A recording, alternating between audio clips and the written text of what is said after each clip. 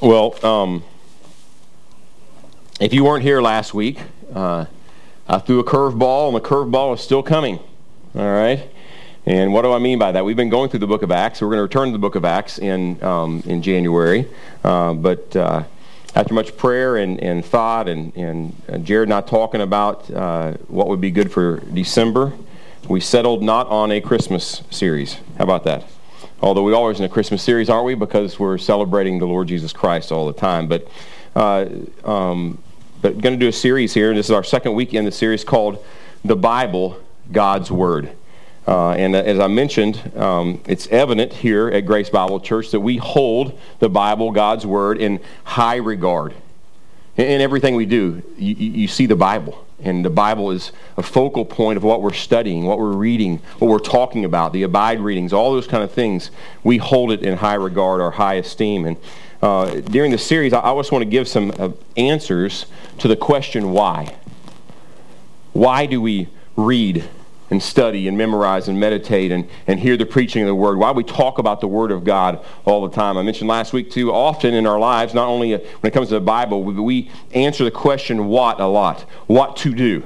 But we don't answer the why question. We don't get under the motivation, the heart issue of why we do those things. So I want to try to answer that question in many different ways during this series. And last week we answered this question, why do we hold the Bible in such high regard here and do these things, hear and read and study the Word? We answered it by this: the Bible, God's Word, is true.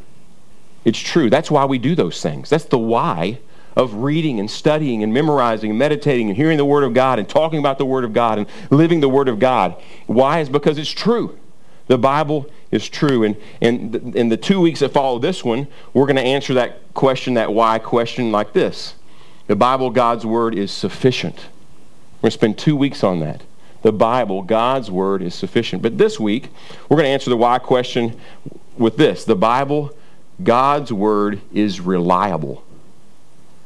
God's Word is reliable. That's why we study and hear and preach and memorize and talk about the Word of God. But before we examine that answer, the Bible is reliable, let's go to the Lord in prayer and just ask Him to open our hearts and our minds and bring about the change He'd like to through His Word this morning. So Lord, we do pray, Lord, that we would not be only overwhelmed by Your creation, as was read in Psalm 8, and just the wonders of the things that You do, but we would be overwhelmed and in awe, and our response would be worship because You've given us Your Word.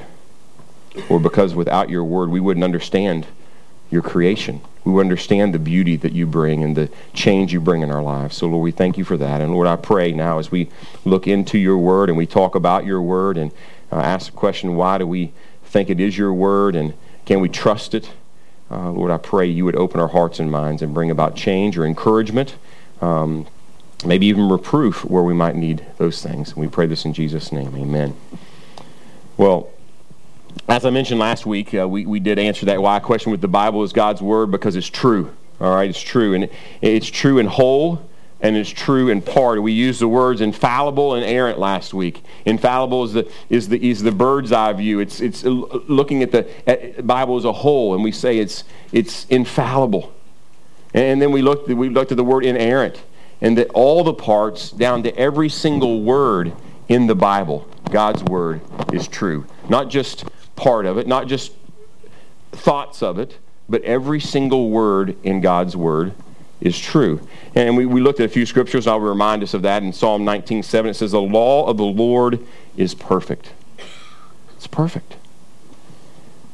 And then in Proverbs 35, every word of God is tested. Some translations say every word of God is pure, or it proves to be true. That's what it means. It's tested, like refiner's fire. It proves to be true.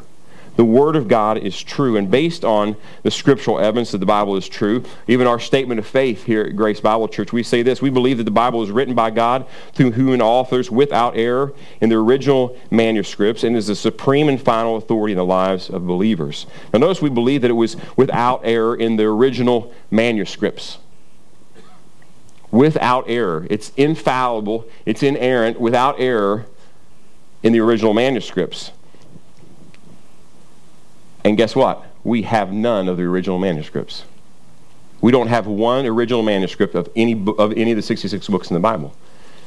Now, if you've never heard that before, and even if you have, just a reminder of that, you need to ask this question. Then is the Bible that we have in our hands today reliable? Because this is not the original manuscript. This is not what Peter and Paul and Moses and Elijah or any of them penned.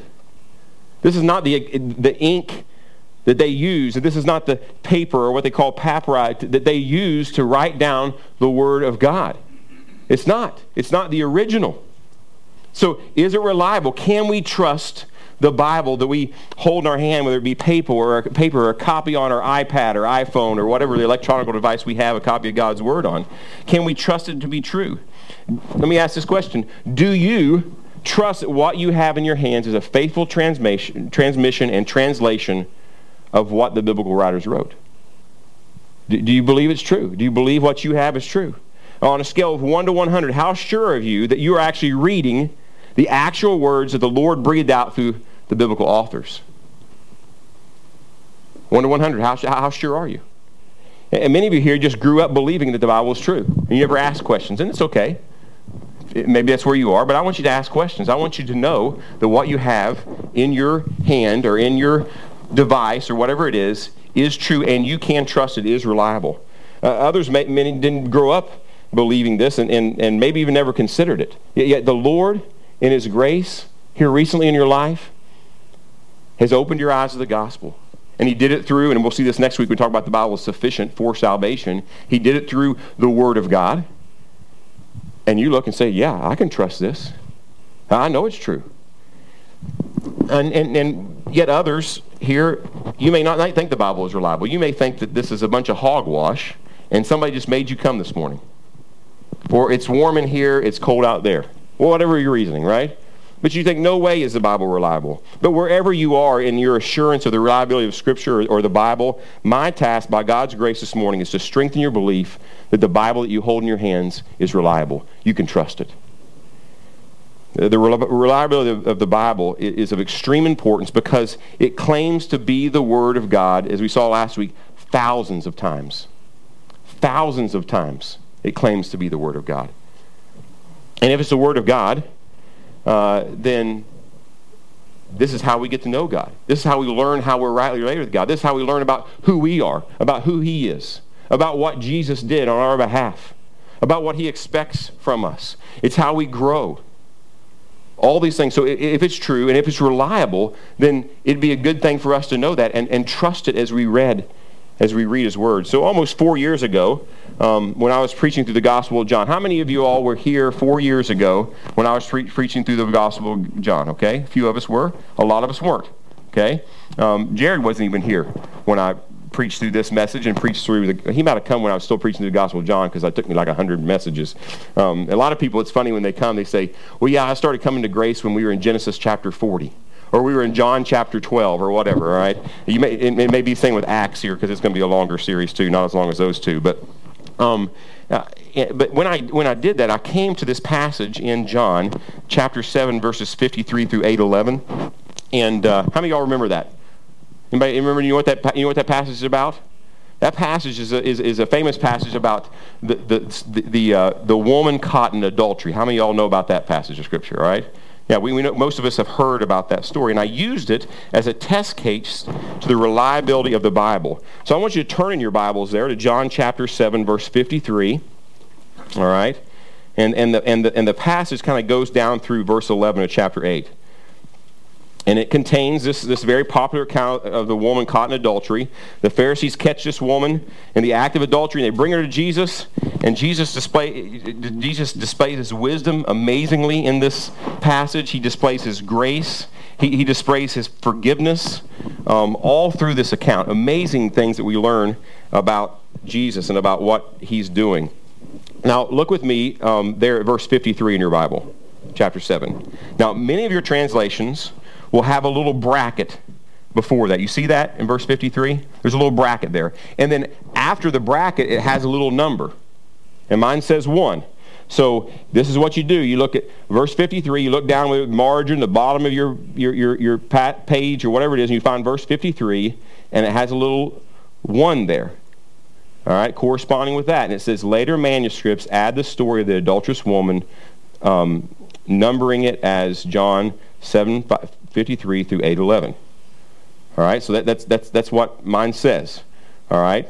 The ESV says the earliest manuscripts do not include John 7:53 through 8:11, saying the same thing. Other translations will say the most reliable manuscripts, the older manuscripts, they don't include that. The King James, New King James, they don't include anything about this not being in the oldest manuscripts, and the reason why is because when those good English translations, and they are good English translations, were translated, we didn't have these older manuscripts. And since that time, when the King James was written, and the manuscripts it was based off of, which are good, all right, there's been hundreds and hundreds and hundreds and hundreds, I think thousands of new manuscripts have been discovered that are older than the manuscripts they had before them. Okay, so that's why it doesn't say anything there, and it's okay. Almost all New Testament scholars do not think that this account was part of the Gospel of John when it was written, but it was added centuries later. I'll just give you a couple of examples. D.A. Carson, one of the greatest New Testament scholars today, and when I say that, some people hear scholars, and these guys don't know what they're talking about. They're just a bunch of eggheads. This guy loves Jesus, and he believes what we do about the gospel. So when I say that, many people turn that off. Biblical scholars. Those guys do not in reality. This guy is solid as all get out. Unbelievable man of God. Not only is he smart, but he's a man of God. So that's good. You can do both, all right? Well, listen to what he says here. Despite the best efforts to prove that this narrative was the original part of John's gospel, the evidence is against them, and modern English versions are right to rule it off from the rest of the text. Now, he gives a couple of illustrations, and you can find it in any of the more modern English translations, NIV, New American Standard, RSV, ESV. There's a footnote. Okay, he says they're right to say something about that, not just read on and not say anything about it, because we have evidence now that we didn't have before. So they're right to bring that up. Leon Morris, another biblical scholar who really loves Jesus, the textual evidence makes it impossible to hold that this section is an authentic part of the gospel. So you want to know what your pastor thinks about this? I agree with him. And I don't agree with them because they're biblical scholars. I don't agree with them because they have 18 letters behind their name. All right? I don't agree with them because of that. I believe the same thing is because the evidence points to that, and the evidence is clear that John 7:53 through 8:11 was not in the original manuscript of John. So let me share with you two different types of evidences for not including these verses in the Gospel of John. Now, I've got a lot of slides this morning. Why? Because there's a lot of detail, and I don't want you to miss this, okay? All right? First, internal evidences. All right, this passage of Scripture disrupts the flow of thought in Jesus' teaching during the Feast of Tabernacles. Okay, this is where Jesus is. He's teaching at the Feast of Tabernacles. He's come to Jerusalem to teach at the Feast of Tabernacles for specific reasons. In John 7:37 through 52, that leads up to this passage, he's referring to a water ceremony which was associated with the Feast of Tabernacles. All right, so this ceremony is going on. He stands up and he teaches in the midst of this festival, and he uses water as an illustration. All right, then right after this passage in 8:12 through 21, Jesus refers to another one of the great ceremonies associated with the Feast of Tabernacles, the lamp lighting ceremony. So there's two ceremonies, the water ceremony and the lamp lighting ceremony, and Jesus refers to both of them, all right, during this festival, and yet this passage about this adulterous woman is just kind of stuck in there. It takes away from the normal flow of the passage. It disrupts the flow of thought. Secondly, its vocabulary and style they differ from the rest of the Gospel of John. For example, in 8:3, we find the phrase scribes and Pharisees here in this account of the adulterous woman. And nowhere else together do those things appear in the Gospel of John. This phrase, scribes and Pharisees, you never see that phrase in the Gospel of John. You see it in Matthew, Mark, and Luke, but never in the Gospel of John, except right here. Are the scribes and Pharisees referred to in John? Yes, but never together. It's a common phrase in the other Gospels. All right? Thirdly, its location varies in latter or later or younger manuscripts, meaning that where it's stuck in, it's different places. You can find lots of manuscripts that have this right after John 7:36 or after John 7:44, and other manuscripts and after John 21:25. And even this, listen to this, this even appears in some manuscripts in Luke. This account appears in Luke, not in John, but in Luke. D.A. Carson writes, "The diversity of placement confirms the inauthenticity of the verses." I mean, this is the only passage in all what we have in the New Testament today, in all the New Testament, that this is done with. It's all over the place. You find it here, you find it there, you find it here, you find it there. It's the only one. Okay? The only passage like that. Okay, the second kind of evidence, that's the internal evidence from the Gospel of John, is the external evidence. All right? The external evidence, these verses are not found in any Greek manuscripts of John before the 5th century. None of them are in the Gospel of John before the 5th century, which is a lot older manuscripts. All right. Second, they're not found in the oldest manuscripts written in Coptic, Old Latin, Old Georgian, Syriac, and Armenian. Now these are languages that the New Testament was translated to early on, all through that region. Okay, what we know, the Holy Land and beyond. These are some of the languages the New Testament was translated into, and way before the 5th century. Okay, they're very old manuscripts, and none of them contain this passage about the adulterous woman. Now, third external evidence is the early church fathers omit this passage when commentating verse by verse on the book of John. They don't even bring it up. And when I say early church fathers, I'm talking about 2nd and 3rd century early church fathers. They never mention this passage when they're commenting verse by verse through the Gospel of John. All right, well, what would that tell us? They didn't have it in their Gospel of John. It wasn't there. Okay, and then fourthly, even when the account begins showing up in manuscripts, it's often accompanied by an asterisk or an obli, which is a symbol used in ancient texts to make a word or a passage that point out that it's doubtful that this was there. Okay, so obviously the evidence for the account of the woman caught in adultery not being part of original Gospel of John is overwhelming. It's overwhelming. And I just gave you like 4 or 5 in each of those, internal, external. There's way more, and we don't have time to go in. And I've got lots of books. If you'd like to read hundreds of pages about this, I'd encourage you to do that. But I just gave you kind of an overview. And this is enough to say, wow, this doesn't look like it was in the Gospel of John. But even though evidence points to this conclusion that it wasn't the Gospel of John, most scholars believe that this account most likely occurred. This account of the adulterous woman, it really did occur, and it was most likely passed down orally in the early church. This happened. We saw Jesus do this. And what happened is later on, in later manuscripts, this was written down so people would remember it. And somebody decided, well, hey, this is something Jesus would do. I mean, there's nothing in the passage that would say this is something different from anything else Jesus would do. In fact, many of the things that Jesus taught are summarized in what he does here. We see grace. We see forgiveness. We see Jesus confronting the scribes and the Pharisees, which he did all over the other Gospels and in the Gospel of John. So we don't see anything that's out of place in the sense of goes along with the rest of Scripture. So most likely a scribe or someone who is copying down the Word of God at some point, 6th century or something like that, came along and they added this. They put it in there because one people will know this is something Jesus did. All right? But it's not part of the original Gospel of John. And because I believe that it's most likely, and I can't say for sure, but most likely something Jesus really did, I preached through it. I've spent 2 messages on it actually. In these 11 verses, and there's some great stuff there.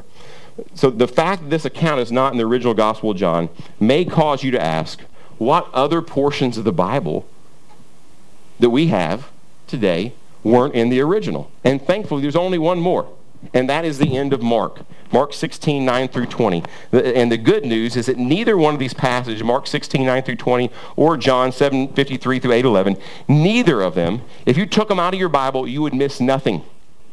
There would be no grand teaching about Jesus and about God and about us that would be missing. It would all still be there.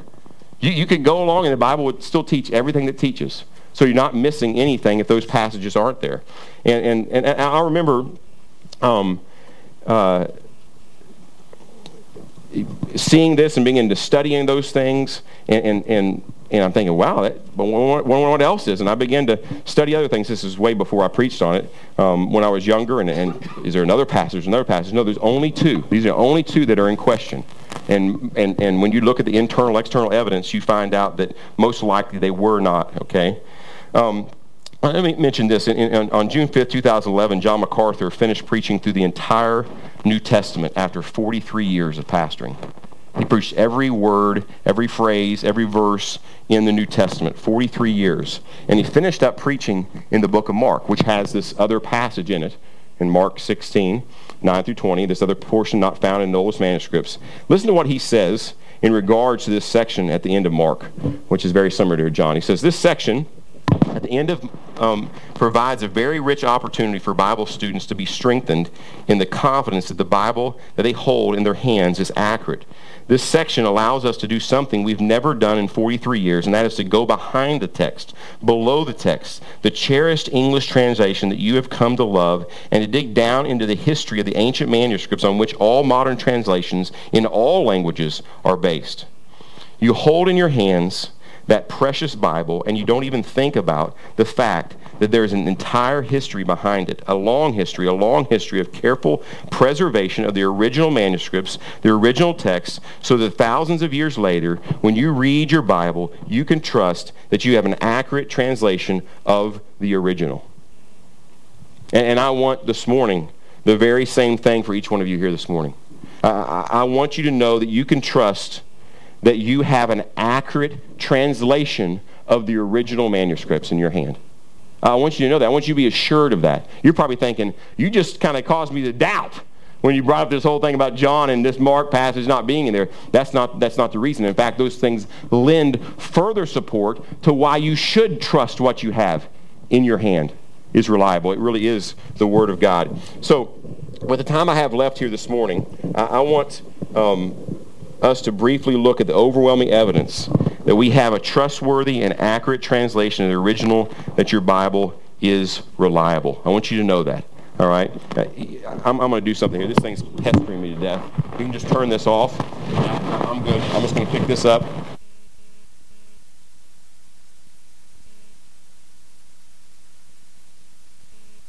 Voila. Okay. I'm on red. I was red here. I'm red there. All right. All right, didn't change colors. That's good. Well, the Bible itself says numerous occasions that God's Word will endure forever. All right, for example, we find this in Isaiah 48. It says, the grass withers, the flower fades, but the Word of God stands forever. Is this true even with the transmission from the originals to what you have before you today? Is this true? That the Word of God stands forever, that we can trust it? And I would say overwhelmingly, yes, it is. So let's find out by looking at some of the overwhelming evidence that points to the fact that we have an accurate translation of the original, that the Bible indeed is reliable. Let's begin with the question, how do we get our Bibles? I went down to the store and I bought it. I ordered it online. I just downloaded an app. No, I'm not talking about that. How do we get the translation that you have in front of you? How do we get English Bibles? And I can't go into all this. We could be a year in doing a study on this, but I'm going to give you an overview at least. Everything up to around 1500, when the printing press came out in the 1500s, early 1500s, was handwritten. Okay, and it was copied by hand. The first Greek New Testament produced by the printing press was in 1516 by Erasmus. And even after this, people copied the Bible by hand up through the early 1600s because it's the way they'd done it. And the printing press was new. And then all of a sudden the printing press took over, and after that it was all done by the printing press. Those who copied the Bible by hand, scribes, they took it very seriously. And they had special cleansing rituals. Some of them, when they were copying the Old Testament, if once they came to the Word of God, they would throw away their little pen or little quill and start over and write the Word of God, throw that one away, just to make sure the word Yahweh, and make sure they got it right. They got that right because it was God's Word, the name of God. And they would just unbelievable how detailed they were. They were like spelling check on steroids. All right, way more, maybe even better than what we had before us even today with our computers. I mean, they were serious about what they were doing. At first, scribes were copying straight from the originals that were written by Moses and David and Isaiah and Jeremiah and John and Mark and Paul. And then the scribes copied from copies of the originals and so on.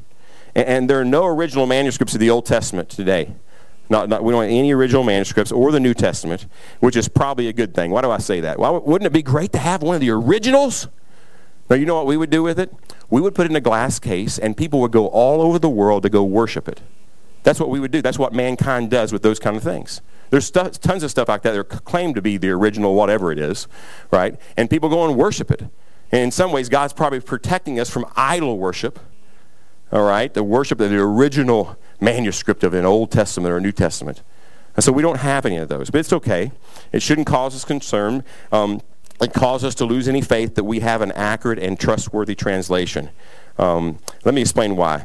First, let me briefly address the reliability of the Old Testament. Before the discovery of the Dead Sea Scrolls in 1947, which contains portions of every book in the Old Testament, except the book of Esther, the oldest Old Testament manuscript known was what was called the Masoretic text. And that dated to around, listen, 900 A.D. 900 A.D. Think about that. Not before Christ. And when was the Old Testament written? Way before Christ. The oldest we had was 900 A.D. And then the Dead Sea Scrolls were discovered in 1947. And they're dated between 250 B.C., all right, and 135 A.D., all right? But they're early. Most of them would say it's before Christ was born. So you see the Masoretic text between 900 and 1000 A.D. And then you see the Dead Sea Scrolls when they were written. And in other words, the Dead Sea Scrolls contain most of the Old Testament and predated, all right, the Masoretic text, all right, by about 1,000 years. We can see that, right? Do the math. It's simple math. It's around 1,000 years. It predated the Masoretic text. This was an amazing discovery. 1,000 years. The oldest we had was 900. Now we got it before Christ was born. We have copies of manuscripts of the Old Testament. And when they compared the book of Isaiah with the between the two manuscripts, the Masoretic text and the Dead Sea Scrolls, 1,000 years apart, they discovered they were identical, listen, in more than 95% of the text. And the 5% that they weren't identical in, that they differed in, were obvious slips of the pen, spelling differences, very small. It didn't change at all the meaning of Isaiah. It didn't change at all even the sentence structures or anything like that. Very small little things. Now listen to this. 1,000 years. 1,000 years of copying this thing down, mostly by hand. This was by hand. The Dead Sea Scrolls by hand, and yet what we had 1,000 years later was basically the same thing. No big changes. That's amazing that God had seen fit to preserve His Word that accurately, even using human people. That's amazing that would happen, and these manuscripts, including small and large portions, didn't differ in major ways at all. All right, so being encouraged by just the Old Testament. But I want to spend more of our time in the New Testament because one of the I guess the sample text from John is what we were talking about. And again, we do not have an original manuscript of the New Testament. Remember that. All right? But we have an abundance of manuscripts that continue to grow in number. We're discovering more and more and more all the time of the New Testament manuscripts. And these manuscripts, whether they be small or big, they have been meticulously, thoughtfully studied and compared by scholars for centuries, so much so that I can say that if you have an actual English translation, not a paraphrase, an English translation. Let me just say real quick, this is not my notes, but I want you to know this because a lot of people ask these kind of questions, okay? There's basically three types of English Bibles out there. There's a paraphrase, and they're just trying to get the big picture, the paraphrase, all right? And then you have, on the other end, you have what's called a formal equivalent. So their heart is to get as much word for word as possible. You can't translate, if you all understand anything about language, you can't translate word for word. You can't do that. It sounds silly. All right, Kaylin can speak Spanish, and if she tried to translate what I'm saying in English word for word in the same order to somebody who spoke Spanish, they'd be going like, "What in the world are you doing?" That makes no sense at all. It sounds like a 3-year-old trying to speak. You can't do it exactly like that. But their heart was to be as original as possible. So you have, in that camp, you have like the King James, New King James, New American Standard, the ESV, all following what's called a formal equivalent translation of the Bible. Then in the middle, all right, you have another type of translation that they're concerned about the accuracy. They're more thought for thought, so it's not as cumbersome to read. I use the New American Standard to preach from. I read from it, and sometimes it's kind of choppy. It's kind of hard to understand. It's same with the King James because it's older English, all right. But so the thought there with some of these translations was not to get away from the originals and teach some heresy, but the thought was, let's make it easier for people to read so they can understand it. All right? That's called a dynamic equivalent. All right? Formal equivalent, dynamic equivalent, and paraphrase. If you have a real English translation of the Bible in the formal equivalent or dynamic equivalent camp, rest assured you have a good English translation of the originals. Now, I would prefer that you find more on the formal side. That's just my preference there. Doesn't mean if you're using something in a dynamic equivalent, you're going to hell. All right? It's okay. There's very good translations. All right? And so I throw that in there just so a lot of people ask those kind of questions, and there's more you can study on those. But you have a good English translation in front of you, I promise you. All right? So listen to the following quote about the process discovering the words of the New Testament has led to. All right, listen, it says, with this type of method, the New Testament documents can be reconstructed with an incredible accuracy. Furthermore, the New Testament is approximately 99.5% textually pure. This means that of all the manuscripts in existence, they agree completely 99.5% of the time. Of the variants that occur, mostly are easily explainable, and very few have any effect on the meaning of the passage. In all, no New Testament doctrine is affected by any variant reading. All right? And now we even have computers, and they can take all these manuscripts, and I'll tell you how many here in a second. They can take all these manuscripts, and they can compare them, I mean, like never before. It's amazing how they can compare them and come up with these true conclusions. And when it comes to the manuscripts, no ancient text has more manuscripts than the Bible. Look at this chart, okay? Now you're thinking, who in the world are all these people, all right? Livy, Tacitus, Suetonius, I'm just going to pronounce these with confidence. I have no idea how to pronounce them. As you all know how I do that when I come to names I can't pronounce. Just say go right on, all right? Thucydides, Herodotus, they're all Roman historians. Now, how many people have read all those guys, right? Not many people. Maybe you read some of them, all right? And 89% of what we know about Roman history comes from these writers. And let me ask a question. If you're in your history class and you're reading about Roman history, do you ever go, well, I don't believe that's true? Yes, well, yeah, there we go, good. Most people don't. Most people say, well, yeah, it's right there in the book, right? We believe that. That's what most people do in our world. They do. They shouldn't, but they do. They just take it. Well, that's how it was in Roman history, because these were historians. Now, I'm not saying that these people were trying to be deceptive, so like that, but you always have a different slant maybe on history. But these guys were Roman historians who lived around those times, okay? And now notice the amount of manuscripts we have on their writings. All right, Livy, we have 27. The next guy, Mr. T, he got 3. The S guy, we got 200 plus. I mean, he's got a lot of manuscripts. The next guy, we got 20, and then Herodotus, we got 75 manuscripts. You think, man, that's a lot of manuscripts. And notice the time period between when they wrote the earliest manuscripts that we have for each one, all right? So he wrote in AD 17. The closest we have is the 4th century. And then, in the late AD, I get AD 56 to 120, then we have the 9th century. Wow, that's a long time. That's way over 1,000 years. Same thing with the next over 1,000 years. We got, 600 between the next two. That's the closest in time from the original to the manuscripts that we have, the copies we have of each one of those, and you're going, man, this is getting really boring. Now let me show you. Now look at the New Testament. Da-da-da-da.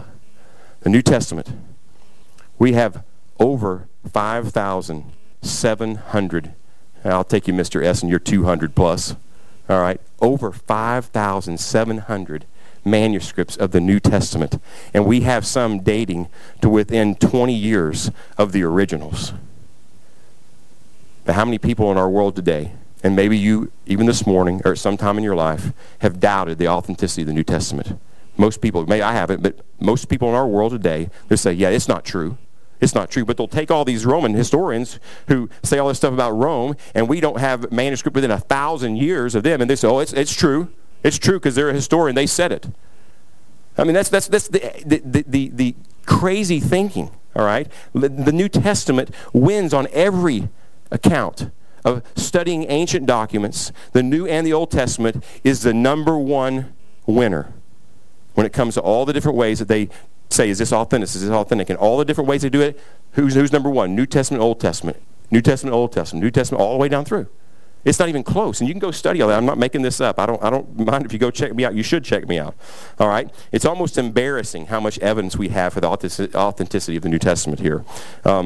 No other ancient documents even close. So consider here, all right, of the 5,700 Greek manuscripts, we have 59 complete manuscripts in Greek. 3,000 copies, but 3,000 copies of Greek manuscripts of the Gospels. We have over 100 manuscripts of Greek New Testament from the 2nd and through 4th centuries.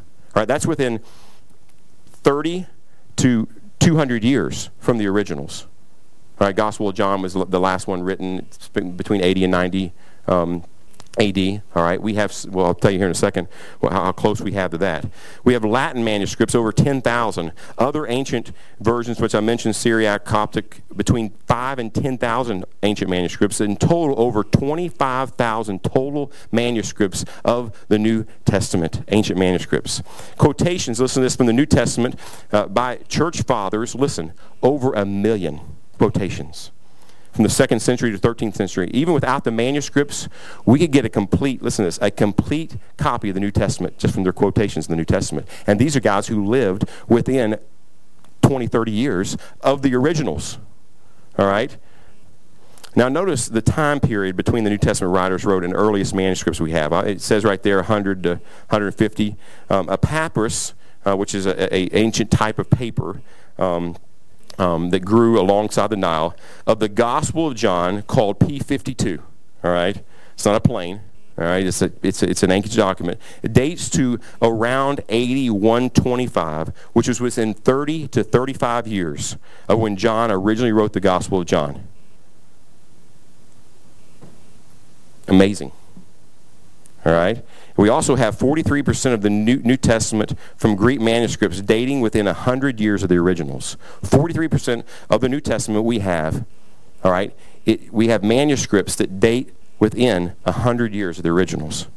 A few years ago it was announced that a probable 1st century fragment of Mark's Gospel had been recently discovered. It was dated by a world-class paleographer, which is one who studies ancient documents, and they're still doing more study and more analysis needs to be done. But some of these non-Christian paleographers date it to the 1st century. It'd be the very first manuscript that we have from the 1st century when the New Testament was written. It's amazing what they're discovering. In addition to this possible 1st century manuscript, 6 other manuscripts were found during the same time, dating most likely from the 2nd century. All right, the question is, do all these old manuscripts point to the fact we have a reliable translation of the New Testament in our hands? Think, oh man, that's pretty cool. It's getting even closer and closer and closer. I love how Daniel Wallace, who studies ancient documents, and he is a believer. He's a Dallas theological professor and just a tremendous man of God. Listen to what he says.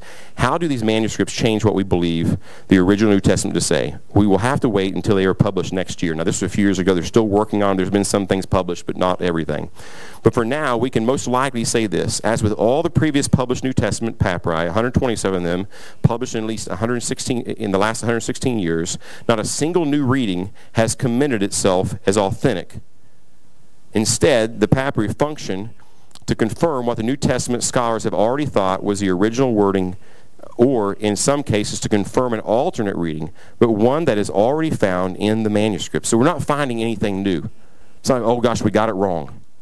It's just confirming over and over and again. What we have is true. What we have is reliable. It's from the originals. So there are a couple of things that are amazing about the manuscript evidence of the New Testament. There should not be a lot of manuscripts in the New Testament. Do you all understand that? Christianity was trying to be stamped out from its beginning. People were trying to kill Christians, and thousands of manuscripts were burned. Thousands. We see that in history. They were trying to get rid of the New Testament. They were trying to get rid of the Old Testament, and lots of them were burned. The very fact that we have 5,700, this is Greek, all right, portions of manuscripts of the Greek New Testament is amazing. No other thing is like that. All right. Secondly, also, even with the overwhelming amount of evidence in New Testament manuscripts, people still doubt and they scoff at the reliability of the New Testament. That's just as amazing. How could you question its reliability? You may not believe it, but how can you question its reliability with all the evidence that we have? Yet none of them would question the Roman historians, would they? Except Gale. Okay? All right, that's good. And a lot of people would, and they should, okay? But most people don't. They just take it for what it says. Now, you may have heard, and we'll hear people talk about the different variants, the differences between all the thousands of New Testament manuscripts. And the fact is, there are thousands, listen, there are thousands of variants between the manuscripts. In fact, around 400,000 variants between the over 5,700 Greek New Testament manuscripts. I just blew it, didn't I? Listen to this. The question is, what do these variances or differences look like? There's 4 different kinds. 99% of them make no difference at all. Look what it says. Spelling and nonsense errors. This is the largest group. All right. Differences in, look at this. Spelgen or spelling. You see that? That's maybe a variant. You think we could figure that out? Yeah. All right. An A or an an is called movable nu. Even if somebody has poor English, you understand what they're saying, right? I mean, there's a few of the variants, and this is the largest. 70% of the variants, so there's 400,000 variants, fall in this category. Pretty minor, all right? Secondly, alterations that cannot be translated into English, all right? What I mean by that? Synonyms. There's easily over 100 different ways to say Jesus loves Paul in Greek. It really is. All the different endings and the moods and the tenses, all the different ways you can say Jesus loves Paul in Greek. 100 different. But it still says Jesus loves Paul. I think we're okay. That's the second biggest one. All right. Third, those that are meaningful but not viable. And this is just a poor chance of that there are a poor chance of being authentic. The second smallest. All right. Earlier manuscripts say Kingdom of God, and 10 centuries later, a manuscript says Kingdom of Christ. Now that's different, but does it really change the meaning if you read it in context? No. It doesn't change the meaning if you read everything in context. You think we're okay there, and that's a very small number. And then those are meaningful and viable. Okay. Good chance of being authentic. This is the smallest group. Less than 1% of all text variants fit into this group. Okay, so what's at stake? Look here. Revelation 13:18. Let the one who has insight calculate the beast numbers, for it is the number of a man, and his number is 666. Now, manuscript in Paris, deciphered 160 years ago, says 616. And up to 8 years ago, that was the only manuscript, or actually now it's up to 12 years ago, was the only manuscript with 616, but now we have one more. Now, if it is 616, which I don't think it is, because these are all newer manuscripts that were way later than the originals, okay? And there's 2 of them that we have. What if it is 616? Is the gospel thrown out the window? No. It's not at all. We're okay, even if it is 616. I don't think it is, and I don't think the evidence shows it is, but it's okay. That's just another variant. Okay, I'm just showing you the variants, and there's so many, there's just a few of these. It doesn't change anything. Another question to ask is, are there any major doctrines or teachings at stake in any of the variants in the New Testament or the Old Testament? Let me answer that question. No. Let's move on. Nothing. Now realize, skeptics say that up until 325 AD, Jesus was not considered to be God, but only a prophet. In fact, in the movie The Da Vinci Code, based on Dan Brown's book, Lee Teabing says to Sophia, my dear, Teabing declared, until that moment in history, Jesus was viewed by his followers as a mortal prophet, a great and powerful man, but a man nonetheless a mortal. Now that moment, 325 AD, was the Council of Nicaea that was brought together by Constantine, and they see that Jesus was never considered to be God before this.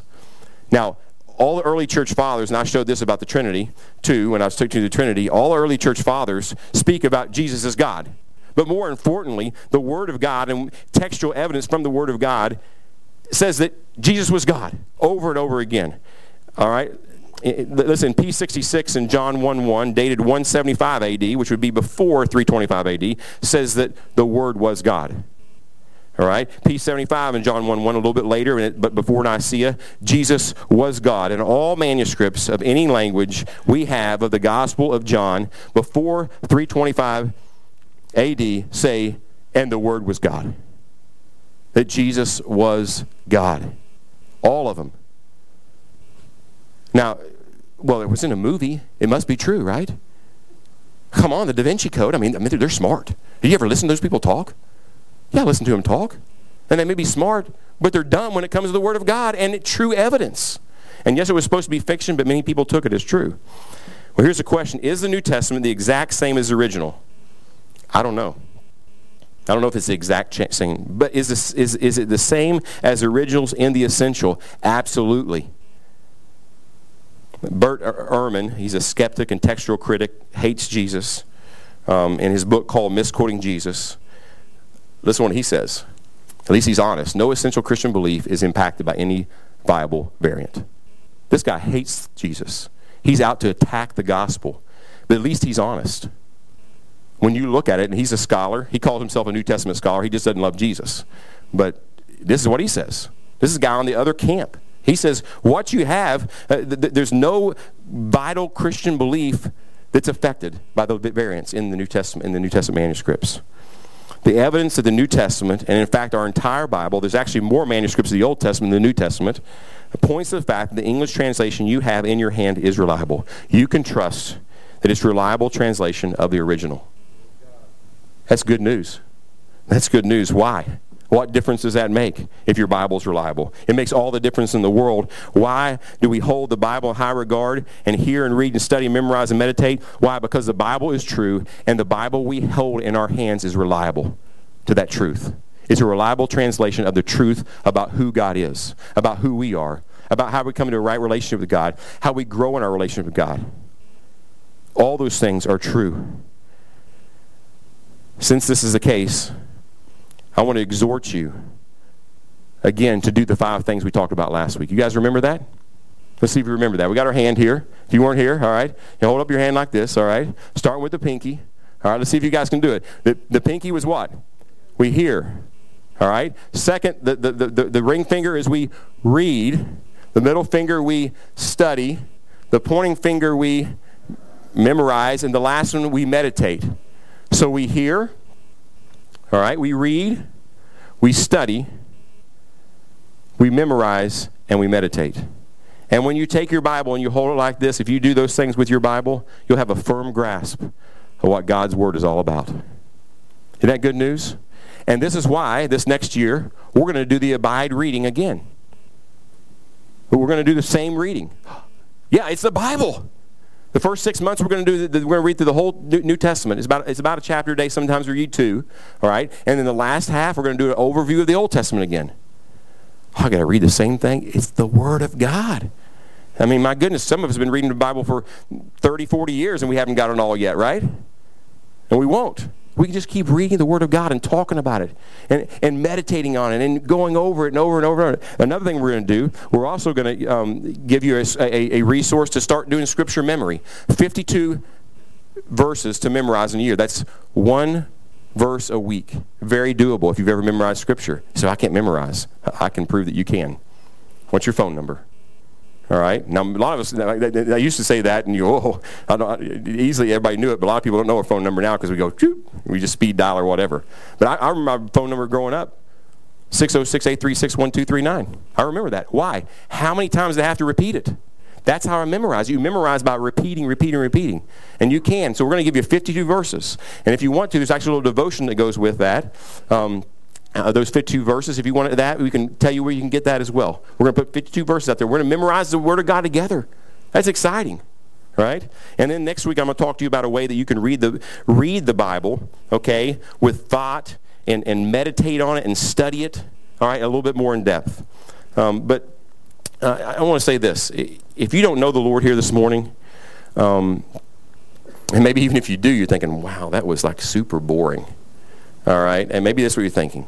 If you don't know the Lord, I'm concerned about both of you think that. But if you don't know the Lord, if you've never turned from trusting yourself to make yourself right with God and trusted in what Jesus did on your behalf, I want to implore you to do that today. To understand that you're sinful. This is what the Bible says. The true, reliable Word of God says this, that you're sinful. We're all sinful. And we fall short of God's perfect standard to be made right with Him.